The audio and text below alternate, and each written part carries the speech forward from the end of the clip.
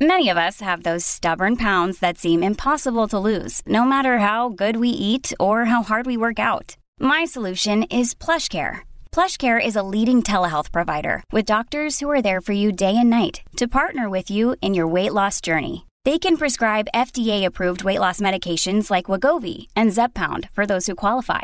Plus, they accept most insurance plans. To get started, visit plushcare.com/weightloss. That's plushcare.com/weightloss. Big stories, big guests, the big picture. Afternoons with Rob Breckenridge. Weekdays 12:30 to 3, 770 CHQR. Welcome to the podcast. I'm Rob Breckenridge. On today's episode, 2 key votes in the Senate regarding Bills C-69 and C-48. We hear from Alberta Senator Paula Simons. Calgary small businesses set to make their voices heard at a rally Monday morning, the latest on the city's property tax fiasco. Also, the Calgary Cannabis Club holding a protest of its own, concerned about whether cannabis legalization is only benefiting a select few. Plus, the CEO of Dying with Dignity Canada discussing 3 years since the legalization of medically assisted dying. Well, we got a lot to get to this afternoon, friends, but I want to start with some important developments in Ottawa. And I know there's a couple of pieces of federal legislation that folks here are paying really close attention to. So we got some important updates for you regarding Bill C-48 and Bill C-69. Now, these are 2 key pieces of legislation as far as the federal Liberal government is concerned. Things that they campaigned on, promises they say they're trying to fulfill. Obviously, though, there was a lot of concern about the impact of both of these pieces of legislation. Now, there's, I would say, some positive news with regard to C-69 in that the Senate has accepted numerous recommendations. I think something like 180 amendments to Bill C-69. So it is possible, I think, that this legislation could be improved, and maybe we're going in that direction. C-48, the tanker ban bill, that's another story. And it appears as though as this bill has kind of come back from the dead to some extent, if it was really dead.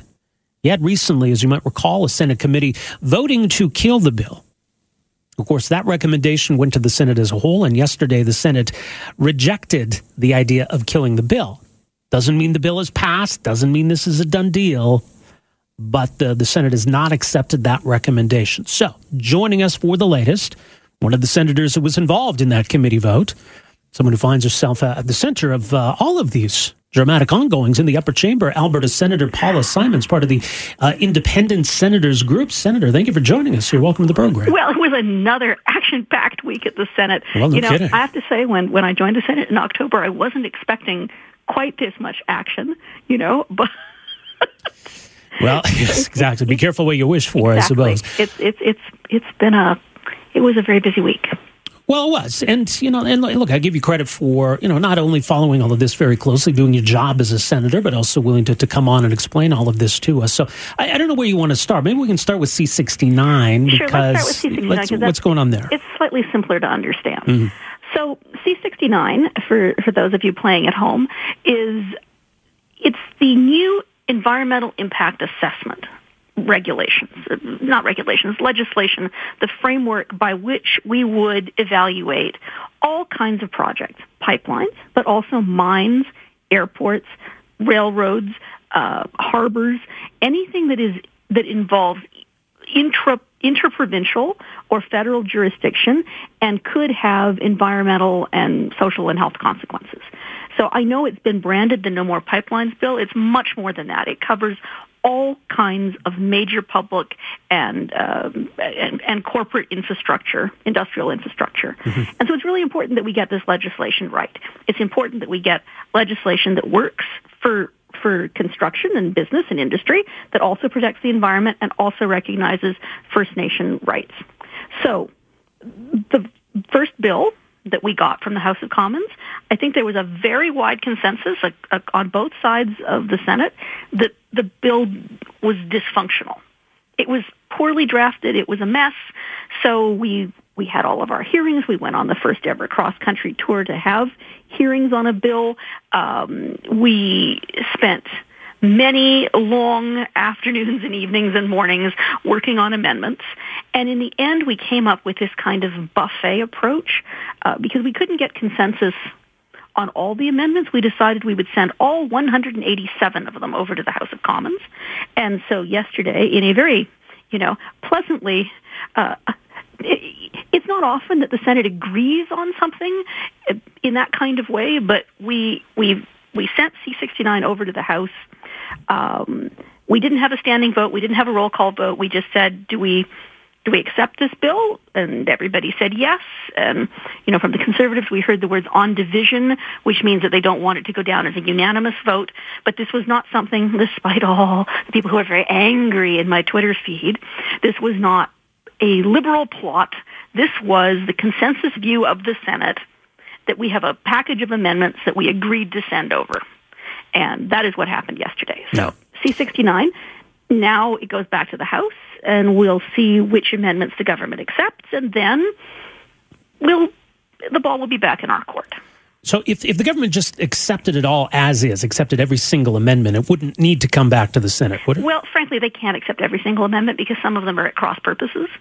Because what we did was we sent them the independent Senate, the package of amendments proposed by the independent senators on the committee, and the package of amendments proposed by the Conservatives, and then a few other ones. They're like, we like that, we like that one from that Conservative senator, we like that one from that independent senator.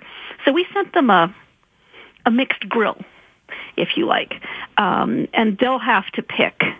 I hope they pick wisely. There are some very good amendments. I mean, I think there's some extremely good amendments from the Independent Senate caucus. I also think there's some pretty strong amendments that were proposed by Conservative senators.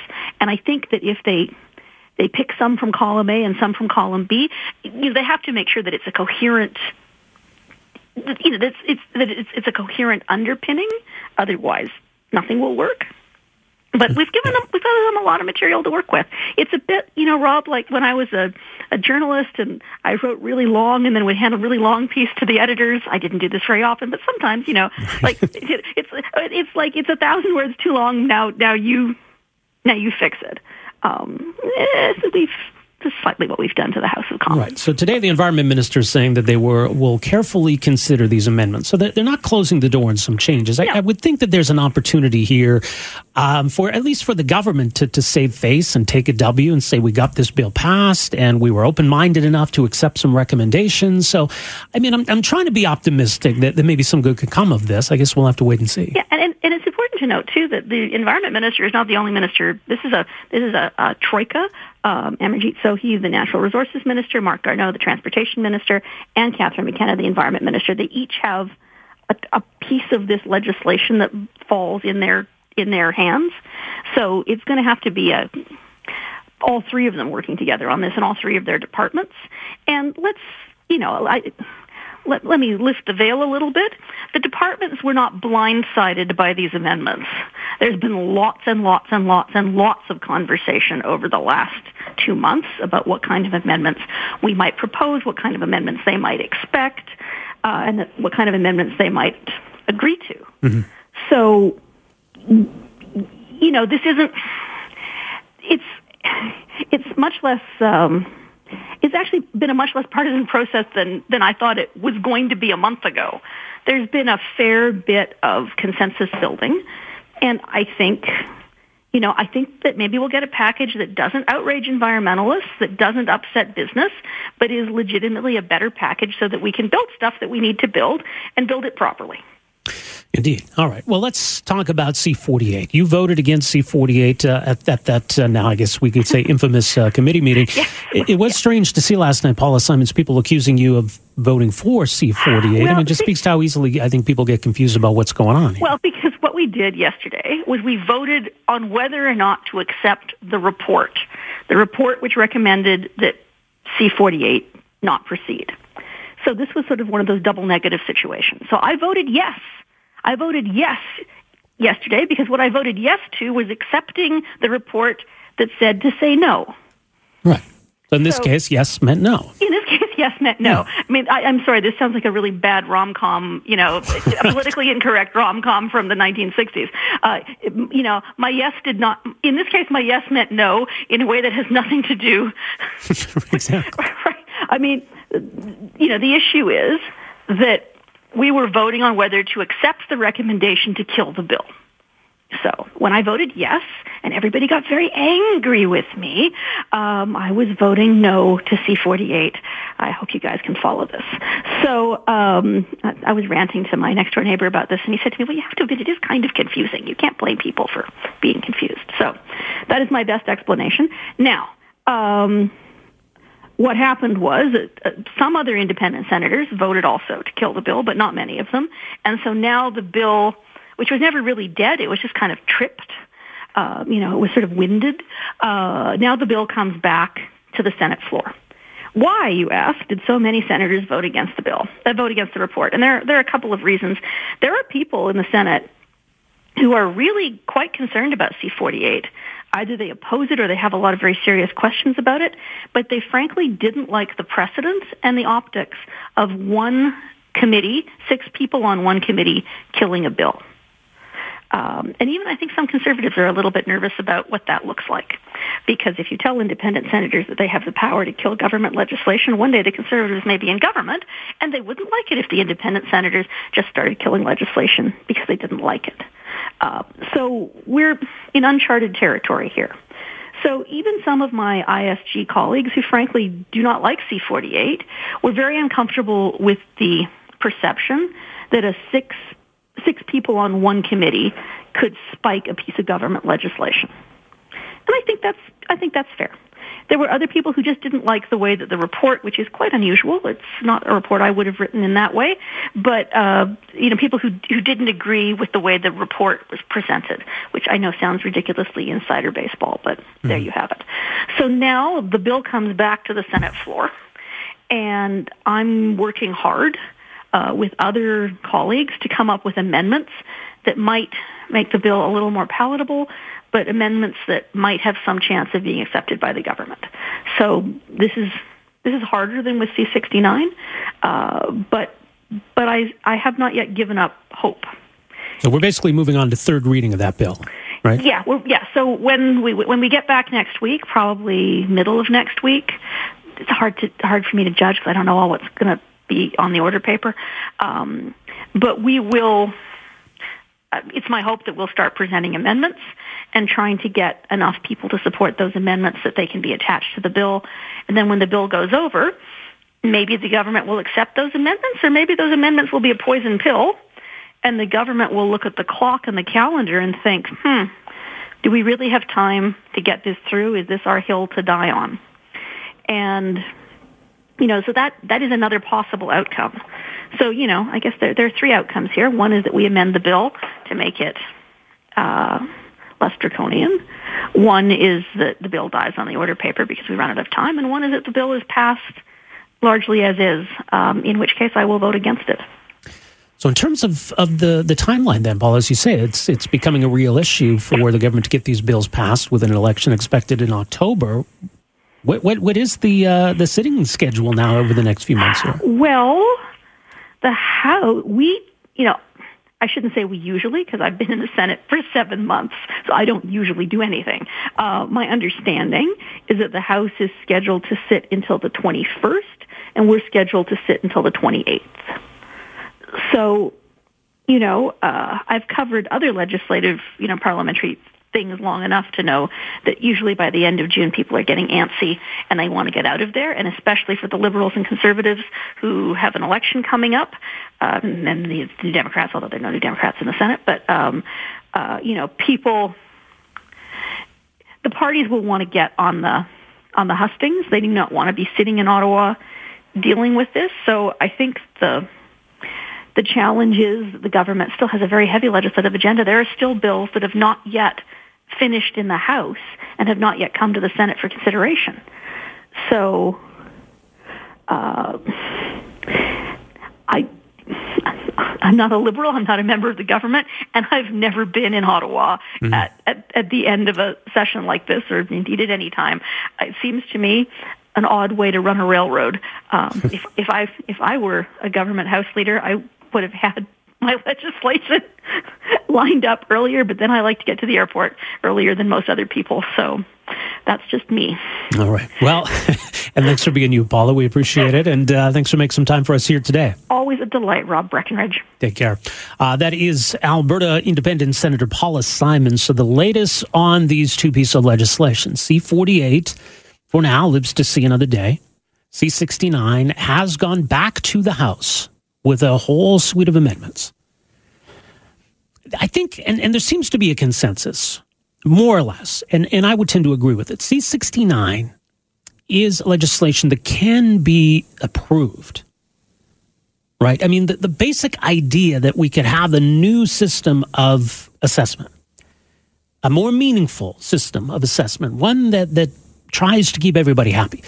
It's conceivable. Whether this does it is another story, but it's conceivable that we can get to that. The problem with the tanker ban in C-48 is there's no redeeming value for it. There's no need for it.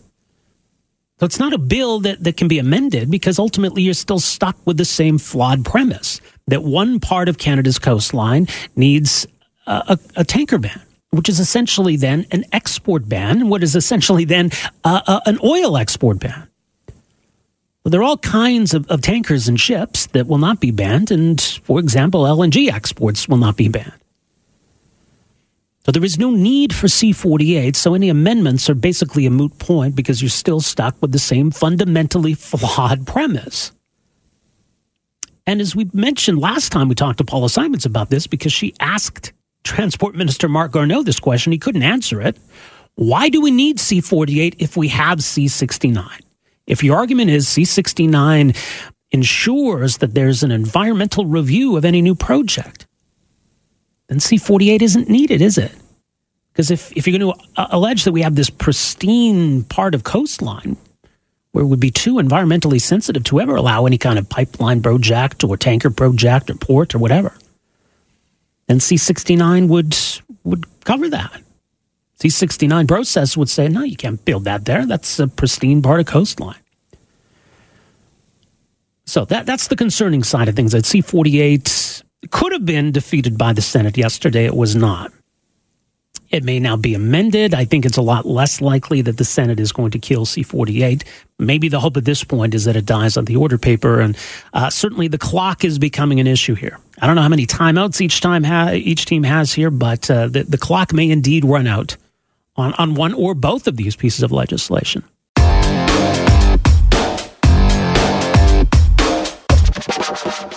Well, as you've been hearing today, there is a new proposal that's going to go to City Council on Monday to try to deal with this huge mess that now exists around business property taxes.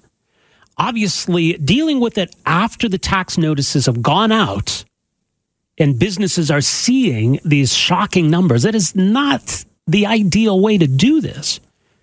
So the whole thing, I think, is certainly an indictment of City Council, and ultimately, I think, an indictment of the leadership of the mayor. How did we allow it to get to this point? Councillor Ward Sutherland says this new plan that's going to go before Council Monday is a significant change from the one put forward last week. So instead of asking for $60 million from the province, which seems like an unrealistic ask at this point, apparently this proposal will instead try to find $60 million in budget cuts, and not just one-time savings, but permanent budget cuts, as well as $71 million from reserve, and a commitment to find another $60 million in cuts by budget time in November. So here's a little bit from Ward Sutherland on this. And it'll be quite immediate. And in fact, on a rebate system, when we looked into our IT, so within a month in August, the rebate checks will come back to the business owners. Done. So we're going to be able to solve this issue immediately, but it is going to be painful because these cuts are going to be deep. It will guarantee a minus 10% tax decrease from last year to every single business across Calgary, and it will actually be automatic. All right. So that was Councillor Sutherland in both clips. The second was him on the Morning News this morning, which is why it sounded a little different. And here's what Councillor Sutherland, I want to play these two for you, because he takes direct aim at Mayor Nenshi and his leadership, or lack thereof here. And I'm going to be extremely honest, there has been a lack of leadership from our mayor. And, he should be getting people unionized to get this together to make sure that this happened. And his plan of the grants was a terrible idea. He pushed it through. None of the councillors really didn't want it because it wasn't efficient, and it delayed the process. Unfortunately, he's not. And to be honest there's been a lack of leadership. This isn't a one-time thing. This is over several councils that this problem has happened. I feel that there is a lack of leadership. The last time with this grant program, everybody knew it wasn't going to work, but he pushed it through. And then he walked away and said, well, I'm not interested in it. So we'll see what happens on Monday. Hopefully, something meaningful can be put in place here. And not just another Band-Aid solution where we're kicking the can down the road and leaving small businesses not knowing what the future holds. Because obviously there is a whole lot of angst at the moment. A lot of small businesses are wondering whether they're going to be able to survive, let alone thrive, as a result of these pretty shocking tax increases. And there's a lot of frustration too. And I think you're going to see a lot of that manifested Monday morning. There was a rally set for City Hall. If you're a small business owner, it would be, I think, helpful if you're able to be there, lend your voice to this, 7:30 a.m. So it's an early event, but this is because that council meeting is supposed to start shortly afterwards. So hopefully City Council will see and hear this message loud and clear, and some common sense might prevail on Monday. More details on this event, by the way, at yycsmallbiz.com, but it's Monday morning, 7:30 a.m. in front of City Hall. Joining us to talk more about this rally, one of the organizers of the rally, and a small business person herself who is dealing with the same kind of issues that so many other business owners are dealing with right across the country. Jill Belland, one of the co-founders of the Barbell Studios in Calgary. Barbell.ca, B-A-R-R-E. B-E-L-L-E, Barbell Studios here in Calgary. I believe they have 3 locations in the city. Jill Belland, thank you so much for joining us here. Welcome to the program. Yes, thanks so much, Rob. We actually have 5 locations in Calgary. Is it 5 now? Grown pretty quickly. Oh, my goodness. Well, and, on the one hand, that's a great success story, and there's so many of those success stories here in Calgary, but now all of a sudden small businesses running into this brick wall of these property tax bills. I mean, to give us a bit of an idea of what your business is going through. Well, to be honest, it's frustrating, to say the least. And we, in fact, don't know what we're up against quite yet in the big picture. We have one landlord who has insinuated that we'll have at least 100% tax raise in the next year in one of our locations. So that doesn't even account for the other 4. And these expenses, obviously, like other small business owners who've been speaking out about it, we just haven't accounted for them. And we, could be in danger of potentially shutting doors in some neighborhoods. Yeah, and I mean, that's got to be incredibly frustrating. It's one thing, if someone starts a business, the business doesn't work out, maybe the idea didn't catch on, whatever. Those things happen in business. But here we have a situation where it's completely and totally outside the hands of these small businesses, and it's so completely detached from what otherwise is going on in the city. Yeah, that's exactly right. I mean, if we screw up our own business, and that's on us, if the city is putting us in a position where we don't even have an opportunity to succeed, then that's where it becomes, frankly infuriating. And I mean, we're all shaking our heads and trying to make sense of, what the thought process is, how it makes sense, why are we being punished, why are we carrying the brunt of, mistakes that have happened over the course of over a decade, really, in terms of spending and what the city has been doing, the choices that the city has made, and why do we have to be the ones carrying the cost of that? And to be honest, most small businesses just won't be able to. So it's really counterproductive to the success of the city. And what stands out to me about this situation are hearing from all of these small business owners who otherwise aren't really political or politically inclined or don't want to be political, but feeling like they have no choice. And I'd imagine you're kind of in that position. I mean, you're obviously no stranger to the public, but to be in this position where you feel like you're taking up a political cause, that's not what small business owners really want to be concerning themselves with, I wouldn't think. No, I mean, we're in the day-to-day business of operating, and getting through and running our own own businesses on a day-to-day basis, 7 days a week, 24 hours a day, pretty much. But to be honest, it's very uncomfortable, and we're really between a rock and a hard place. Had we not been put in this position, we wouldn't be taking this action. It's truly desperate times, call for desperate measures. Yeah. And that's why the rally, we've decided to organize it, because we have to do something extreme to get attention. If we weren't making this kind of noise, would City Council act any differently? Right, and it's hard to know, right? It's hard to get a read of what they think needs to be done or what kind of steps need to be taken. I mean, we've got to this point where now the tax notices have gone out, and now after the fact, City Council, I think, is prepared to do something. It's not clear. I mean, it's really hard to get a sense of where they're at right now.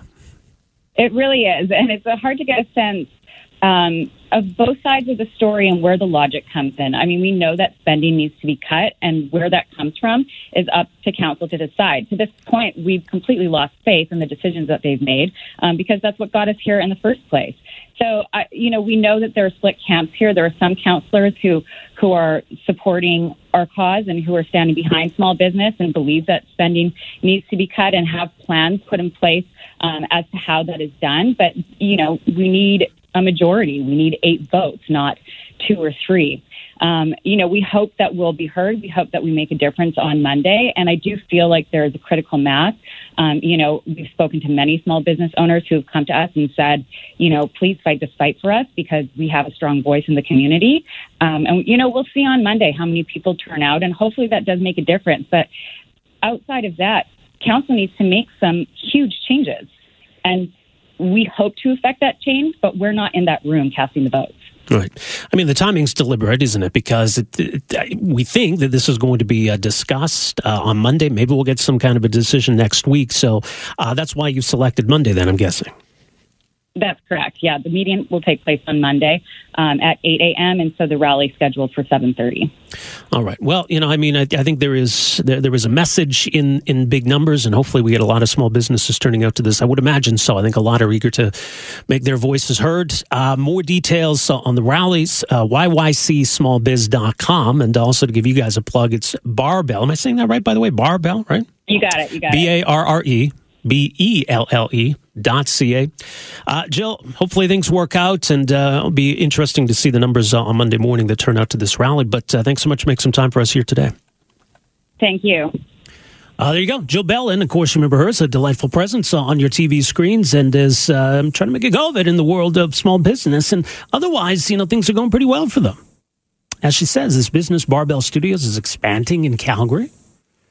So, as we talked about, and for so many businesses, that's the frustrating thing, right? It's one thing if, I thought this would work and it turns out it didn't, and, so much for my idea. But here you got businesses that have obviously tapped into something. There's a demand for it. People like what you're offering. So the business model is a success. The city is the problem. That's so frustrating.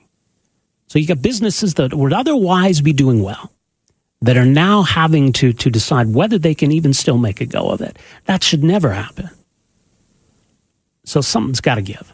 And something's got to change as quickly as possible. In fact, it should have been fixed already. So even if Monday they come up with something, it doesn't let council off the hook for letting it get to this point.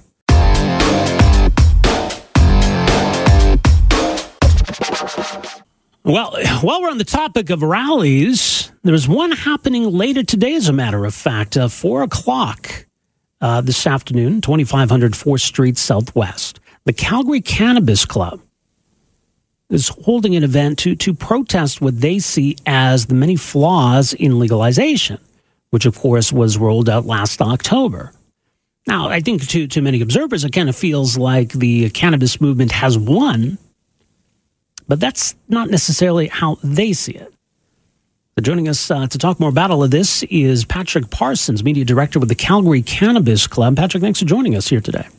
Hey, thanks for having me, Rob. By the way, to update a story, we spoke to you a few months ago about the situation where you had tried to make a $6,000 donation to the Tom Baker Cancer Center. They refused because they lacked a policy, I guess, regarding such donations. Whatever happened with that? Well, hopefully because of that, the Alberta Health, including the Tom Baker Health Center, Cancer Center, will take a look at their policy regarding cannabis philanthropy. We know that there's a lot of money out there, and there's a lot of people making huge money off of cannabis, and that's part of the reason we're protesting today. But hopefully, because of the refusal of our donation, they will relook at their policy and be able to accept money from the cannabis industry down the road. Yeah. All right. So why are you rallying today?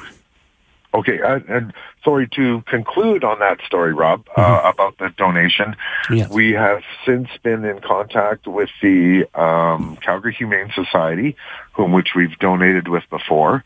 And we've decided to turn the money that was refused from Tom Baker over to the Calgary Humane Society. So we have a date coming up later this month. We'll keep you informed on that. We're going to dedicate a bench to our friend that passed this last winter. He succumbed to cancer. And we're going to dedicate a bench at the Humane Society and dedicate the money to them. Very interesting. Okay. So that's good. Still for a good cause. All right. Well, let's talk about this rally today. What is the message? Well, the message is, Rob, no, I went into a legal store the other day, and this was my first time. And, of course, they opened in October, and I was warned about the quality and the pricing and the packaging and all this other stuff. And I finally went in the other day. One opened in my neighborhood, and I was just blown away by the pricing, and the quality was it was amazingly low quality with incredible pricing, almost $20 a gram on a product that costs maybe $1 to $2 a gram to produce. Right. And isn't that a byproduct, though, of the supply shortages that they've been dealing with? The supply shortages, well, see, that's another part of the equation, Rob, because they don't have a lot of product.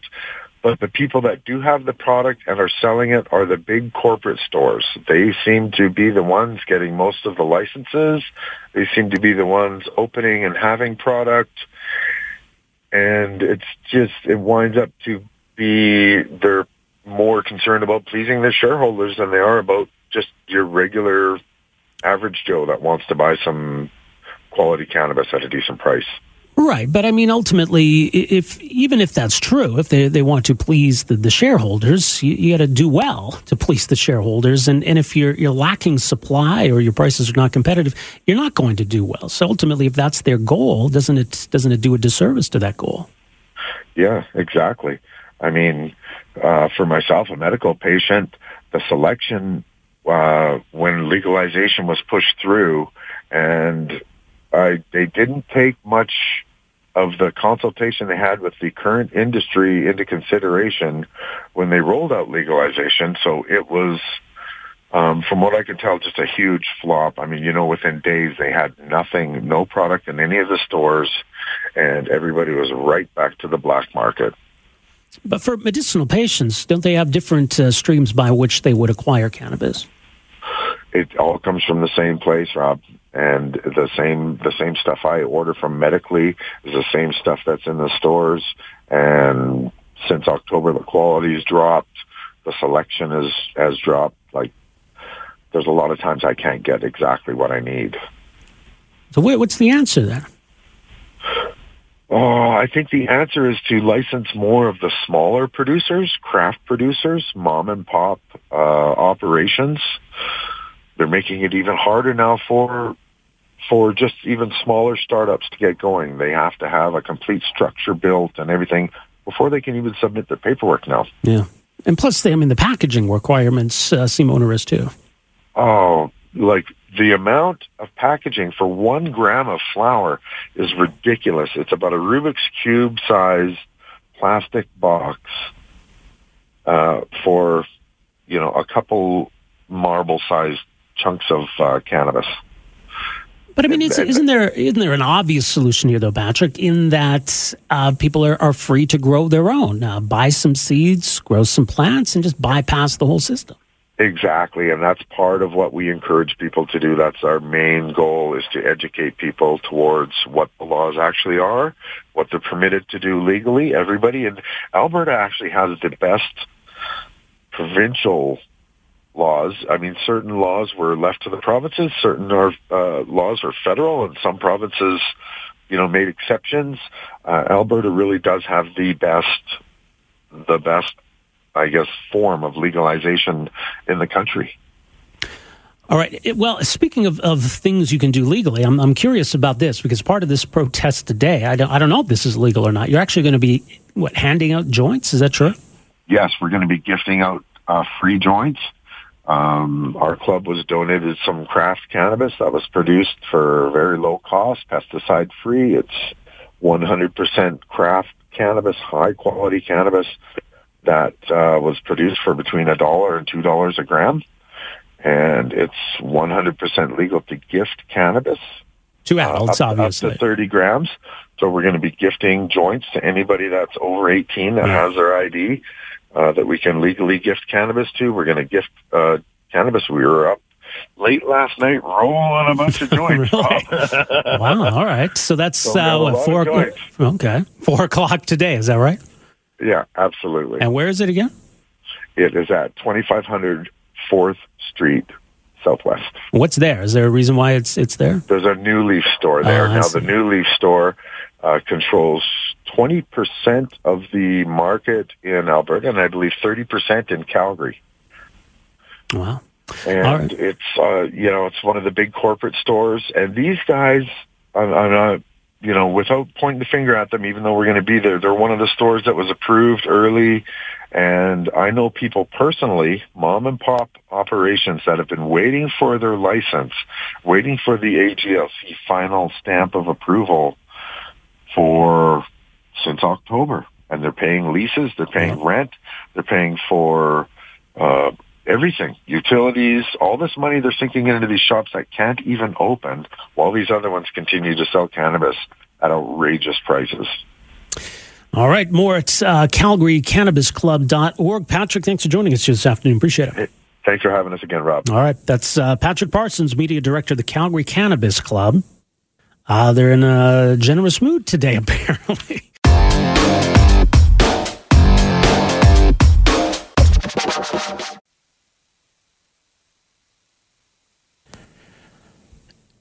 I suppose this next conversation, there's a bit of a parallel to the cannabis legalization debate, in that legalization didn't mean the end of the debate, and that there are still some potential issues to be ironed out. This month will mark 3 years since medical assistance in dying was legalized in Canada. That's obviously been a big adjustment for the healthcare system in ensuring then that patients' rights are respected, but also in balancing, too, the concerns or the beliefs, the faith of those who work within the healthcare system. And even though medical assistance in dying is legal, there are still some barriers that exist. So this will all be up for discussion tomorrow. There's an event taking place here in Calgary, put on by the group Dying with Dignity Canada. Goes at 2 o'clock tomorrow afternoon, set to go from 2 to 4:30. The lecture room at the Kirby Centre on 7th Ave here in Calgary. So joining us to talk more about all of these issues, in fact, someone who is in town for this event will be the keynote speaker at the event. Shanaz Gokul is CEO of Dying with Dignity Canada. More at dyingwithdignity.ca. Shanaz, thank you so much for coming in here today. Welcome to the program. Thank you so much for having me. I do want to touch on this story that's been getting a lot of attention this week, and I think it's important when we're having a conversation about a serious issue like this, an important issue like this, that we get our facts right. And I think that's certainly on us in the media. There's these stories going around about this 17-year-old girl in the Netherlands and the suggestion that she was dealing with some mental health issues and was euthanized. And this is the slippery slope that opponents often talk about. But this story really got twisted, right? I mean, it was really misrepresented, wasn't it? I think it's a prime example of really irresponsible journalism and of not having the facts straight. This young girl, and our hearts go out to her and her family, she was denied access to an assisted death and instead chose to stop eating and drinking and to die naturally that way. And, it's really important for us to get the facts straight when we're talking about incredibly sensitive issues like assisted dying. Not controversial. In Canada, we know 85% of Canadians support this, but the facts really matter. And it's troubling when these sorts of stories emerge and the facts aren't fully taken into account. Well, absolutely. I mean, we do need to take the facts into account. I mean, it's reasonable that we would want to gauge what the impact of this is, and if there are potential issues that arise, that perhaps we need to go back and address those. But the assertion that was made, if it's a false assertion, we shouldn't allow it to impact our debate at all. And I think that's what happened here. Well, absolutely, and I think in Canada we've moved well beyond the debate of if we have assisted dying. It is this month is the 3rd year anniversary of legislation, and it's questions around the how and the safeguards. And on those particular areas, facts matter, and they're incredibly important to frame the discourse and the discussions that we need to continue to have. Right, because there's a world of difference between what we speak of as medical assistance in dying and what would otherwise be called euthanasia. And I think opponents of the former tried to argue that it's a slippery slope to the latter, that once we go down this path, we're going to get into situations where people are making the decision on behalf of others, and you'll get outcomes like this purported case in the Netherlands. But what does the evidence tell us, though, about this idea of any kind of a slippery slope? Well, the first piece of evidence is that the slippery slope is a logical fallacy, right? It's an argument that's often used in debates as a way of structuring arguments. If this, then therefore that. And life doesn't always work that way. So that's the first issue. It's a fallacy of logical reasoning. But the other thing that really matters in Canada is that there are safeguards in place. There is oversight on medical assistance in dying. And we haven't seen any evidence, and really very little evidence internationally, that there are problems with jurisdictions that have assisted dying. It works. It doesn't work for people who are excluded from the legislation, but for, we think, the nearly 8,000 Canadians who've been able to have an assisted death since 2015, it's working fine. Let's talk about the mission of your organization and why this issue is of such importance. Why is this something then that you felt compelled to push for, to defend? What is it about this issue?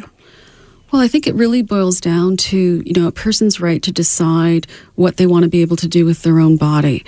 So it's about choice and having meaningful choice at end of life. Assisted dying is one of those options.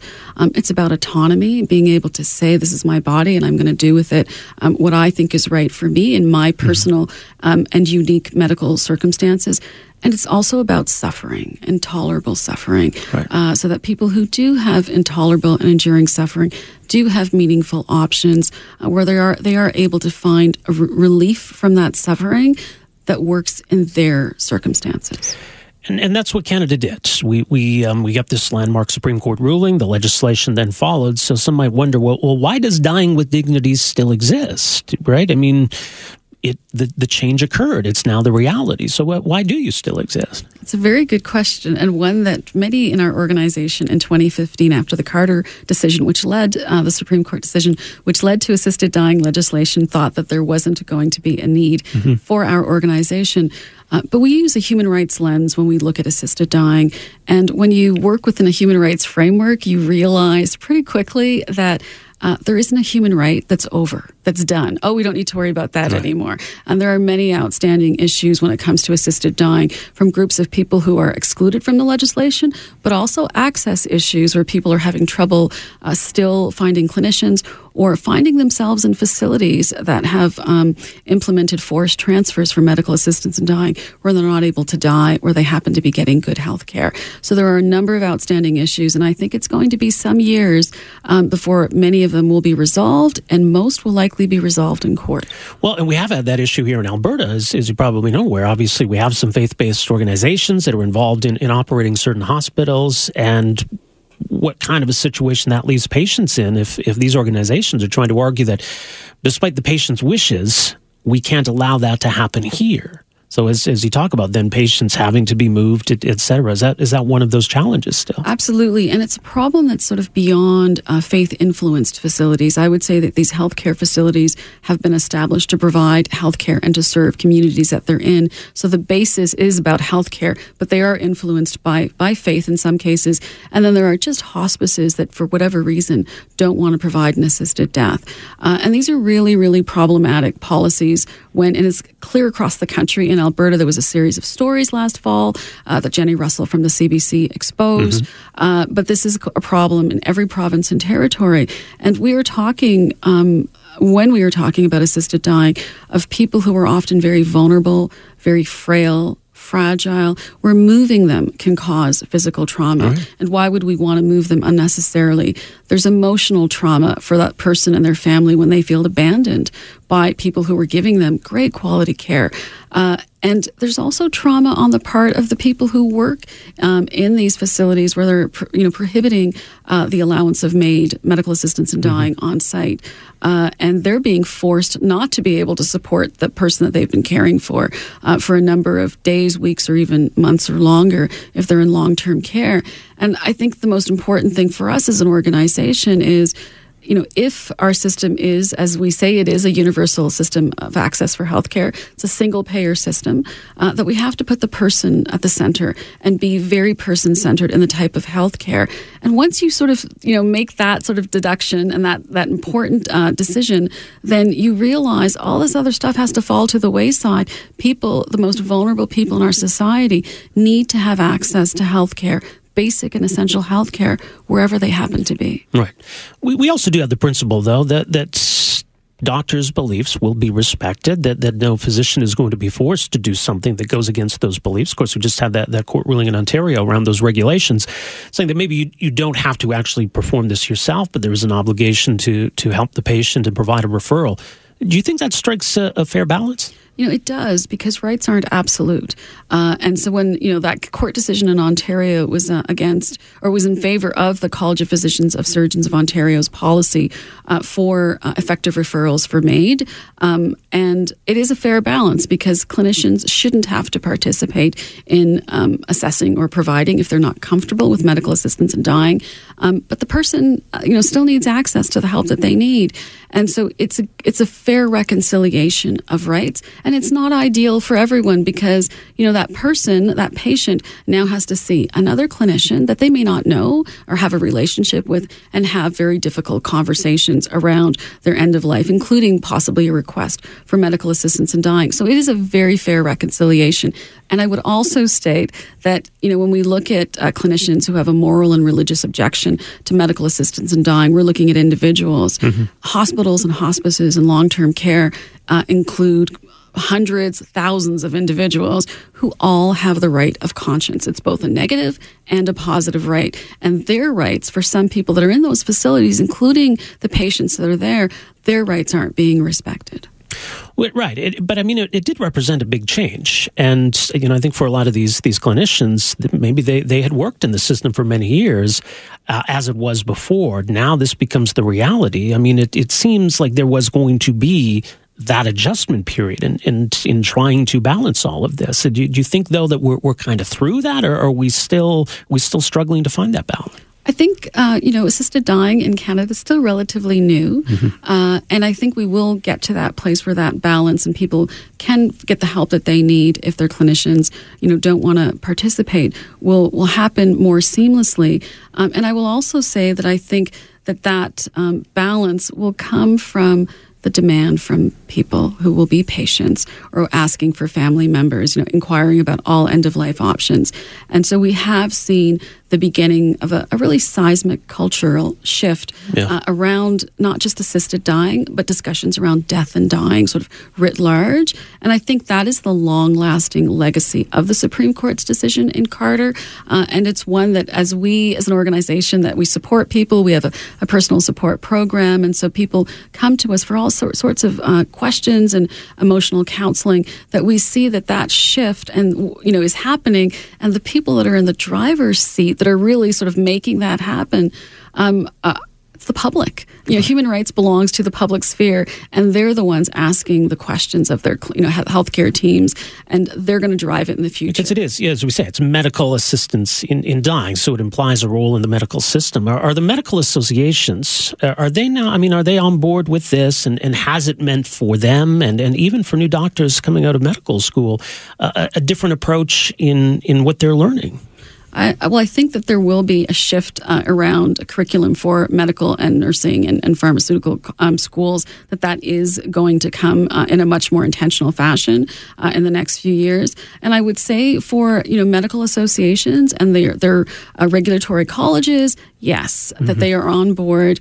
They are ensuring that they're putting out guidelines that they believe fit within the legislation, Bill C-14, the federal legislation for assisted dying, but they were slow to come on board, right? The medical community did not drive the discussions around assisted dying. Once again, it was the public driving that forward. And so they have come on board, and we still have a ways to go. Yeah.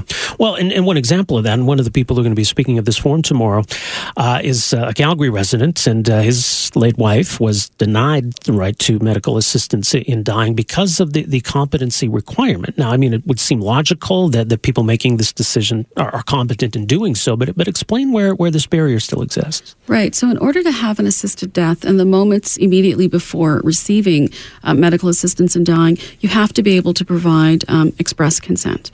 So very explicit that you want to have an assisted death.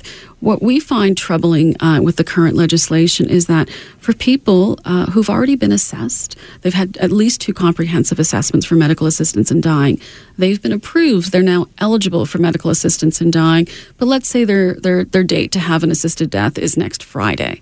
And on Thursday, they lose capacity. They have a stroke, or they slip into a coma, or maybe it's based on the medications that they're currently taking.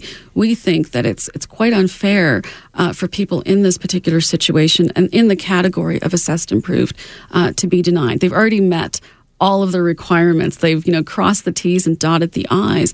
And what's happening is that people will, lose capacity and lose the right. But even, as troubling are people who will choose to die too early.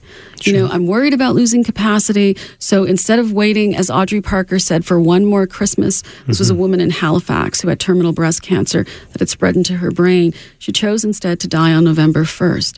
And there's something that's very tragic and ironic about legislation that now is causing some people to feel that they're being forced to die too early. And this needs to be redressed specifically for people who are already eligible, that late-stage consent requirement needs to be struck so that they're not in a position where they're giving up valuable days, weeks, or even months of good quality life. That has to change. Yeah. Well, that will be certainly one of the perspectives presented tomorrow. A lot of different voices. Also, you'd alluded to some of the poll numbers you're going to be presenting tomorrow as well on how Canadians feel about all of this. So much more dyingwithdignity.ca, but the event takes place tomorrow, 2 o'clock, 2 to 4:30, in the lecture room at the Kirby Centre downtown. Shahnaz, thank you so much for coming in here today. Really appreciate the conversation. Thank you so much. There you go. That is Shahnaz Gokul, CEO of Dying with Dignity Canada. Thanks for downloading and listening to the podcast. Don't forget to subscribe, rate, and review for free at Apple Podcasts, Google Play, or wherever you find your podcast. You can also find me on Twitter at Rob Breckenridge. And you can email me, rob@770chqr.com. Talk to you next time. Afternoons with Rob Breckenridge, starting at 12:30 on News Talk 770 Calgary.